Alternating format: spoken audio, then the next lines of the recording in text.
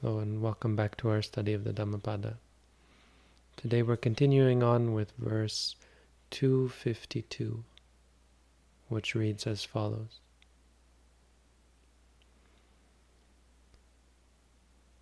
Sudasang vajjamanye sang atanang panadudasang paresanhi sovajjani opunati yathabhusang atano panachadeti kalingva kitava sato, which means, easy to see are the faults of others. Hard to see are one's own faults. The faults of others one winnows away like chaff, but one's own faults one covers up like a fraud who covers up their deceit.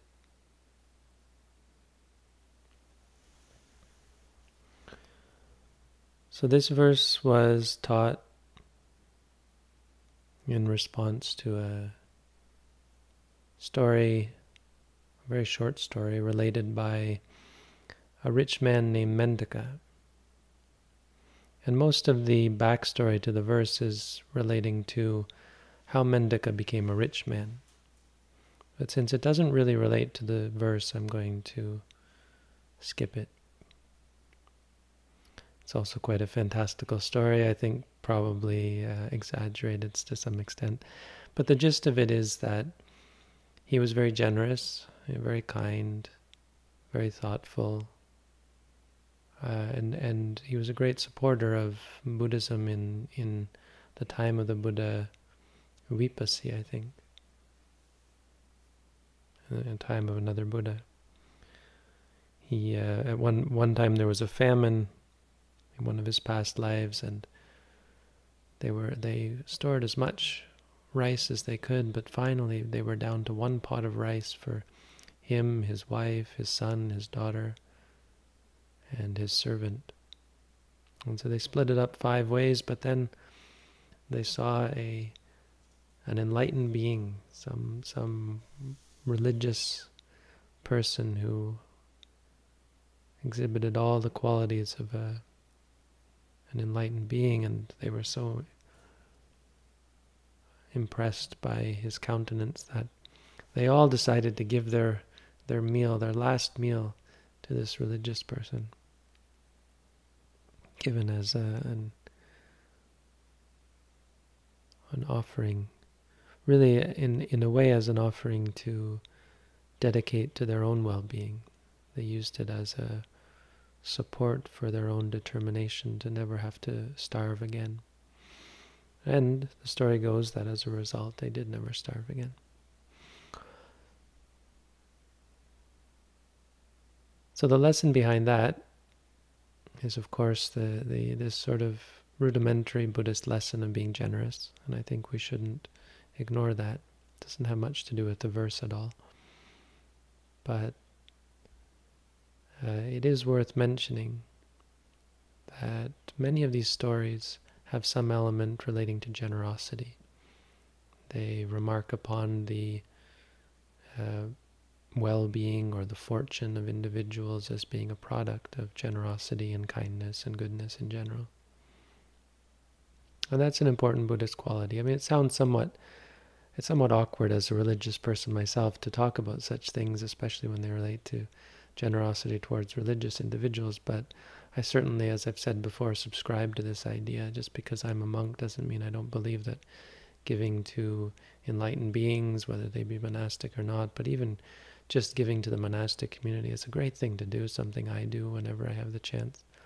Something we did last weekend with the help of Jeff and with the help of our organization.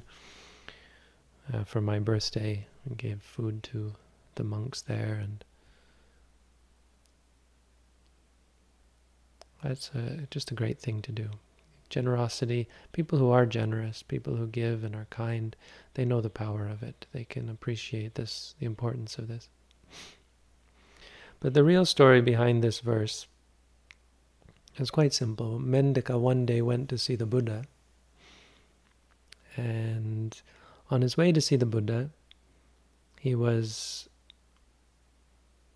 confronted by someone, I can't remember, some follower of a different religion. And he asked, "Where are you going?" He said, "I'm going to see the Samana Gotama." And he said, "Oh, why would you go to see him?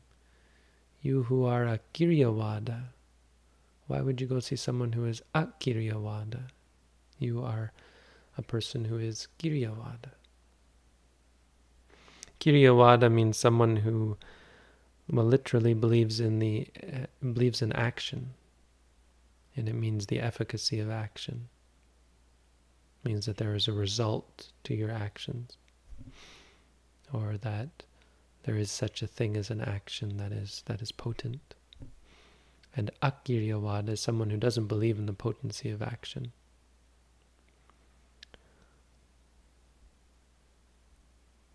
And Mandika didn't actually respond as far as we read. He just continued on his way to see the Buddha, but he remarked to the Buddha about this, what this person had said to him. Maybe he wanted to get the Buddha's take on it, or the Buddha's explanation of whether he was Kiryavada or Akiryavada. But the Buddha turned around with this verse, focusing more on the nature of the conversation, as being confrontational, as being somewhat accusative, and being focused on the faults of others. It may very well have been that Mandika had a problem with obsessing over the faults of these individuals, because, of course, when you point out someone else's fault, that's quite an ugly sort of thing to do, and so it's a fault yourself. Perhaps he was waiting for the Buddha to say something bad about those people, and the Buddha, as a result, may have taught this to remind him not to focus on the faults of others. But it's certainly an indictment of these people who were very much focused on criticizing the Buddha for being someone who didn't believe in karma, which is a very egregious indictment or claim, accusation. So that's the first lesson that we can derive from this story is really about this incidental usage of this dual categorization of being Akiryavada and Kiryavada. So we can ask, as a sort of a preparation to talk about the actual verse, we can ask, what is the Buddha? Was the Buddha Akiryavada or was the Buddha Kiryavada? So Akiryavada can be understood in two ways. And this sort of answers the question as to why these people would think in the first place that the Buddha was Akiryavada. Didn't they think the Buddha, hadn't they ever heard that the Buddha taught about karma? Well, first of all, the Buddha didn't teach about karma. He taught about intention or inclination, right? Because in the time of the Buddha, there was a belief that actual physical actions, ritual actions of a very specific sort, had potency. If you perform a ritual in the proper way, well, it wasn't even so much that results would occur. It was that it was what God wanted you to do, or it's what was right for you to do. It was your duty to do. If you were a religious person, your duty is to do the rituals, perhaps because over the course of thousands and thousands of years they'd forgotten why, but they just knew it was their duty. So they did what their parents and grandparents and ancestors had done. If you were of the royal class, it was your duty to fund the rituals, which is a great teaching to perpetuate by the religious people, and so on. And so the Buddha did teach against this, and this may have been what they meant, but I assume more likely what they meant is that the Buddha taught against the concept of a soul, right? Because the Buddha taught non-self. And so this can be misunderstood as meaning that the Buddha, as a result, taught that we are just physical, right? Or that we are just automatons, that there is determinism. So Akiriyavada might very well be an indictment of the concept of non-self, which is a very difficult concept to understand, so it's understandable that these people made that misunderstanding. So it's quite likely that that's the case, because the Kiriyavada usually refers to a person who believes that there is a karaka, a self, a soul that acts. Like when we decide to do something, there is a soul that makes that decision. Right? But of course, Buddhism denies not just that idea, but the very framework within which it rests. So Buddhism, to understand non-self, Buddhism looks at reality in a different way. We look at reality from a point of view of experiences. It's not just about taking self out of the equation and then whatever's left, you've got just mindless actions. Rather you have experiences, and what we would think of as a self is actually just moments of experience. And actions, mental inclinations that are potent, and there is certainly a potency involved.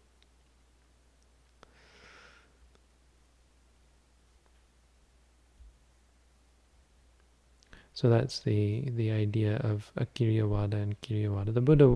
The Buddha himself did answer the question of whether he was Kiriyavada, but he answered it in a different way. So in the sense that it's usually meant, the Buddha was Kiriyavada in regards to the idea that there is a potency to our actions, but he was not Kiriyavada in the sense of believing in an entity. Simply because the Buddha didn't see the world, or the Buddha taught not in the framework of entities, but in the framework of experiences, which are momentary, and they arise and they cease. And if you start looking at the world that way, there's no room for the idea of a self. But when the Buddha answered, he said, yes, there's a way you could say I'm Akiriyavada, I don't believe in action. He said, because I teach people to not do any evil actions. So I teach the non-doing of evil actions, the akiriya, the non-action in regards to evil. So a totally different interpretation. He denied being Akiriyavada in the ordinary sense. So that's enough of that. In regards to the actual lesson of the verse, we've heard this lesson or similar lessons to this. The Buddha was often remarking on this dichotomy of how we relate to the faults of others and how we relate to the faults of our own faults.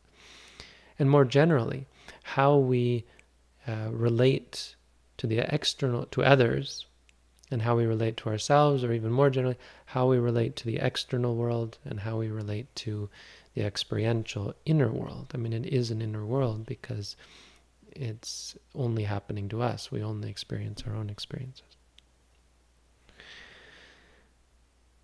So I think we can take this on two levels. In regards to the story, talking about how we approach the issue or the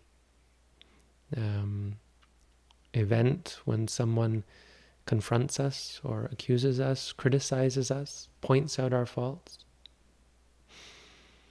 And this verse helps us understand this. It gives us a sort of a general basic Buddhist lesson in regards to dealing with criticism.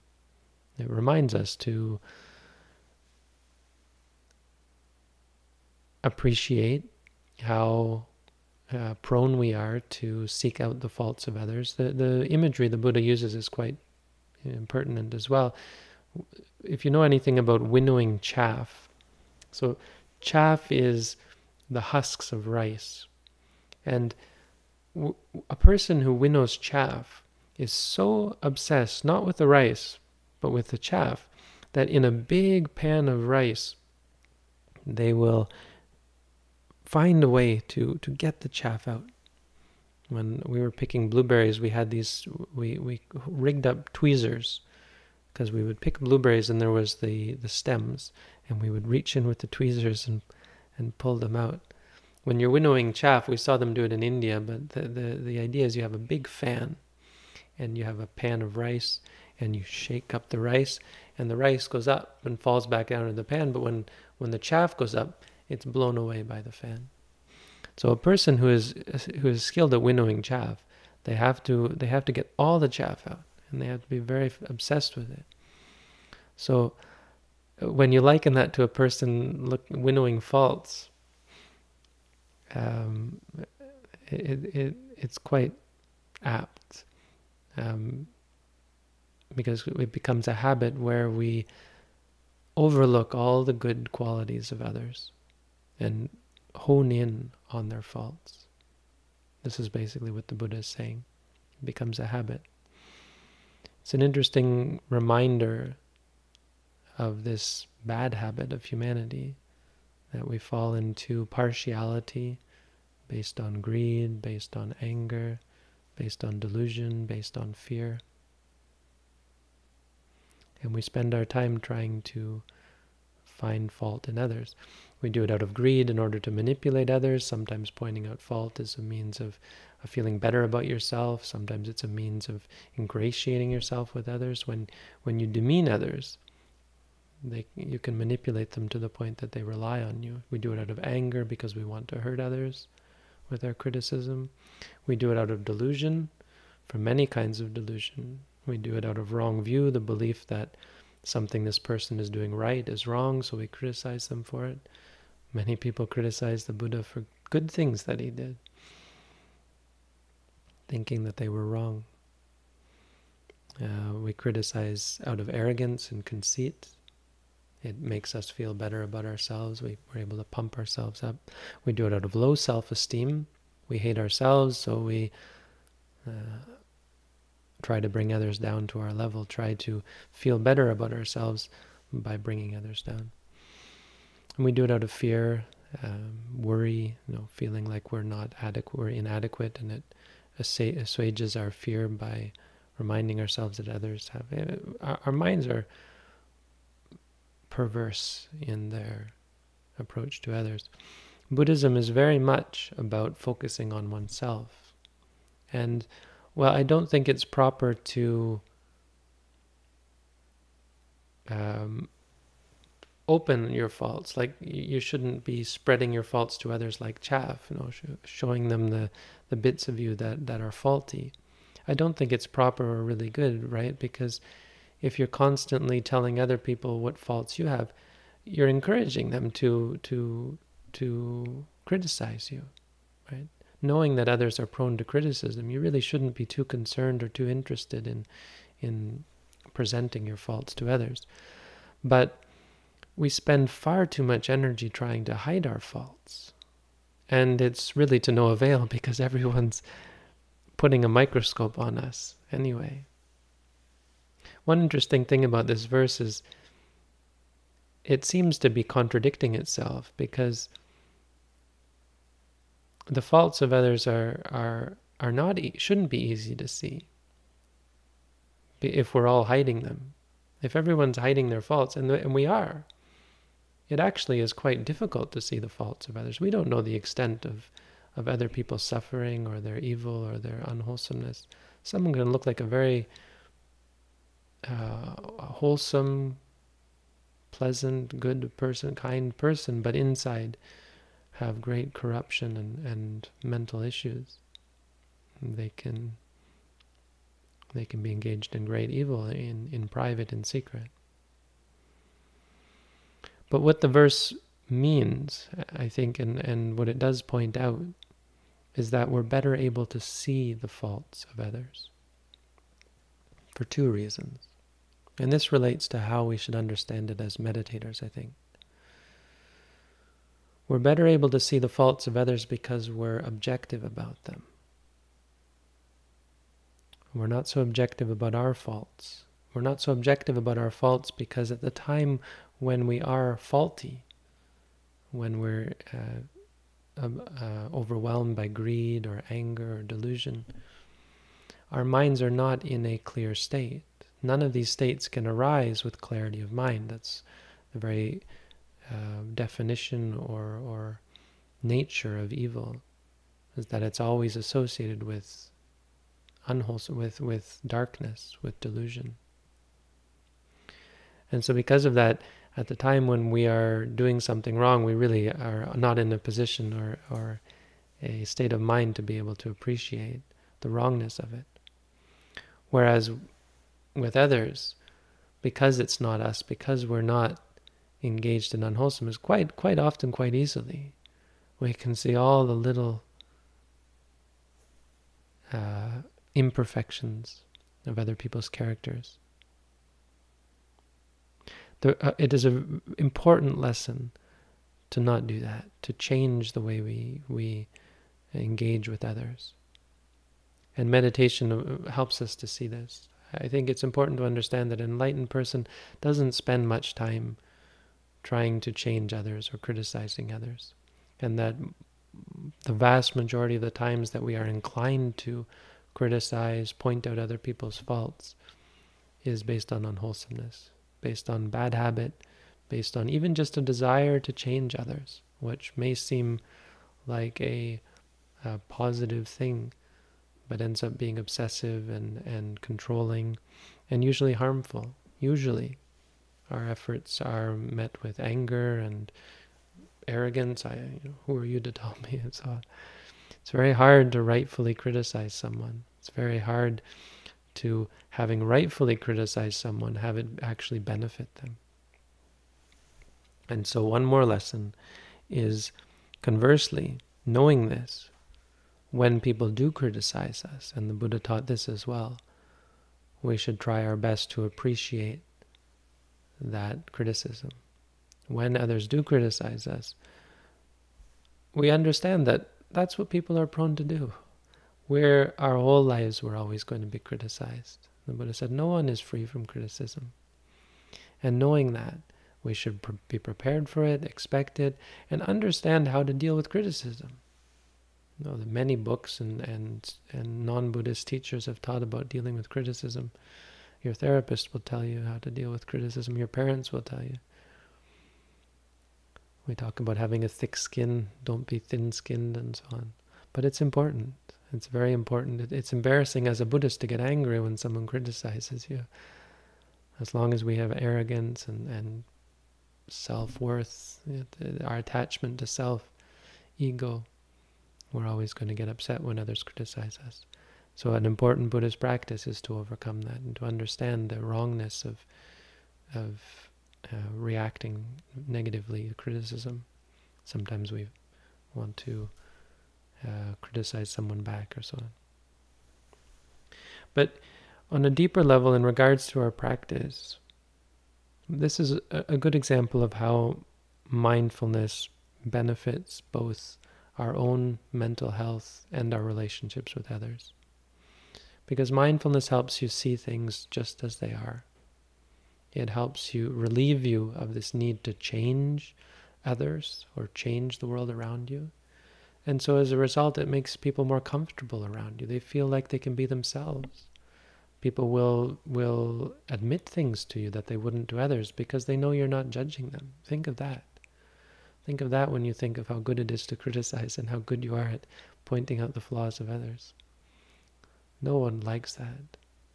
No one appreciates that. And most astutely, it's right for someone to say, if you're prone to criticism, that's a fault of yours. And so you are worthy of criticism when you're prone to criticize others. But when we're mindful, our experience of others is just our experience of them. When they say something, it's an experience of sound. When we think about what they've said, it's an experience of thinking. When we think of who they are, that's all just concepts in our mind, and we see those concepts. So we focus much more on our experience of them. It doesn't mean we don't know that they're there or we don't understand their situation, but it does filter and purify that. Purify it because it relates it back to what is actually happening, not how we interpret it, whether we like it or dislike it, what we want to do to change it, and so on. And so our relationships with others, this is a very good example of how they are purified and harmonized. But internally, I think the most important lesson is how we approach our own faults. Because we don't just hide them from others, which, as I said, doesn't have to be a negative thing. Now, actively hiding them may be, but it could even be positive to not show your faults to others because of, again, how it can cause problems. That's not the real problem. The real problem, or the big problem, is how we hide them from ourselves. We hide them from ourselves by rationalizing them. We hide them from ourselves by misunderstanding them. So again, the idea that our faults are not actually faults. We hide them from ourselves, or we ignore them by hating ourselves. We render ourselves ineffective at dealing with them by saying, yeah, there I go again doing this or doing that. I'm just a terrible person, which is a useless thing to do. I mean, it's not only hateful. That's not the biggest problem. The biggest problem is that it makes us ineffectual. It's like an answer. It's a defense mechanism of sorts.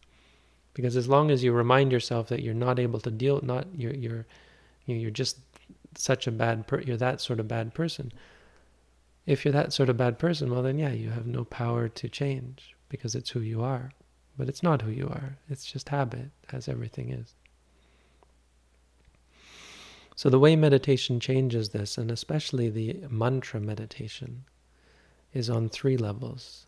On the perception level, when you note, for example, let's look at one of the hindrances. So if you're angry, if you're an angry sort of person, and you say to yourself, angry, angry, the word focuses you on the experience. And you see the anger as something that arises and ceases. You see it ceases pretty quickly because it can't exist with mindfulness. But you see it for what it is, and so that changes your perception of it. Your perception of your faults changes you from maybe getting caught up in the anger and thinking, yeah, I should do something with this anger, maybe hurt others or say things that are unpleasant to others. It changes it on the thought level. You see, the thing about a mantra, is it is a thought. It's a mental activity. It's a mental construct. It's conceptual. It's an act of conceptualizing. And it's meant to be a replacement for the ordinary conceptualizing that we do. When you're angry, you conceptualize it as, I am angry, and this person made me angry, and I don't deserve whatever they did to make me angry, and so on, right? Our thought process, this is the wrongness of our thought process. We are oblivious to the nature of the anger because we're focused on maybe the other person or whatever it was that caused our anger or whatever we're going to do about our anger, with our anger. And so when we say to ourselves, angry, all of that is gone. There is no conceptualizing beyond anger. What is this? How do I conceive of anger? It's anger. Greed, when you want something, what you want, how you're going to get it, gone. Because there's only the wanting. And finally, on the level of views, the perversion of views is done away with as a result of the process of noting. Because as you note, and your clarity on the perception level, where you perceive things as what they are, you think of them as they are, your view becomes the observation, the conclusions that you draw based on your observations, as though it were a science experiment. Because your observations are so clear, you're able to understand, yes, anger leads to this led to the anger. Because I was unmindful, I allowed this experience to pervert my perception, to corrupt my mind, and to delude me into thinking that somehow it was wrong and that I had to fix it and so on. I mean, it's not even really a thought process. It's just your awareness of what's happening, seeing the way things go and what are the results and how horrible it is to be an angry person or a greedy person or a deluded person or so on. So this verse really reminds us of the importance of meditation. It reminds us of a very important problem that we have of hiding our faults and focusing too much on the external world, which includes and often is very much centered around our relationship to others and how we are obsessed about how they're better than us, how they're worse than us, what's wrong with them, what's right with them, and so on. And not just people, the world in general, the world around us, as opposed to our experience of the world around us. Again, our focus on changing and fixing other people is mostly wrong-headed. It can be a very good thing to point out the faults of others if you do it right, but again, very difficult thing to do. It's important for friends to do, it's important for parents to do, but it's also very, very difficult to do with any positive outcome, both for yourself and the other person. So something not really to be emphasized. The Buddha likened it to an acrobat. So we can liken it simply to two people walking together. If we're walking side by side, you don't say, well, you watch where I'm walking, and I'll watch where you're walking, and that way we won't trip over anything. It would be absurd to think such a thing. It would be inefficient and most likely ineffectual. Whereas if we both focus on our own feet, look, you focus on your feet, I'll focus on my feet, we'll walk together in harmony, neither one of us will trip. And if the world were like this, if we all did our duty, fixed our own problems, cleansed and harmonized, purified our own minds, the world would be in perfect harmony. We wouldn't have to work on our relationships with others. Our interactions with the world around us, people, places, things, animals, whatever, would be pure, would be free from all of the poisons that we inject into our experiences. So some thoughts on this verse. A simple teaching, but an important one on many levels. So that's the teaching of the Dhammapada for tonight. Thank you all for tuning in. Wish you all the best.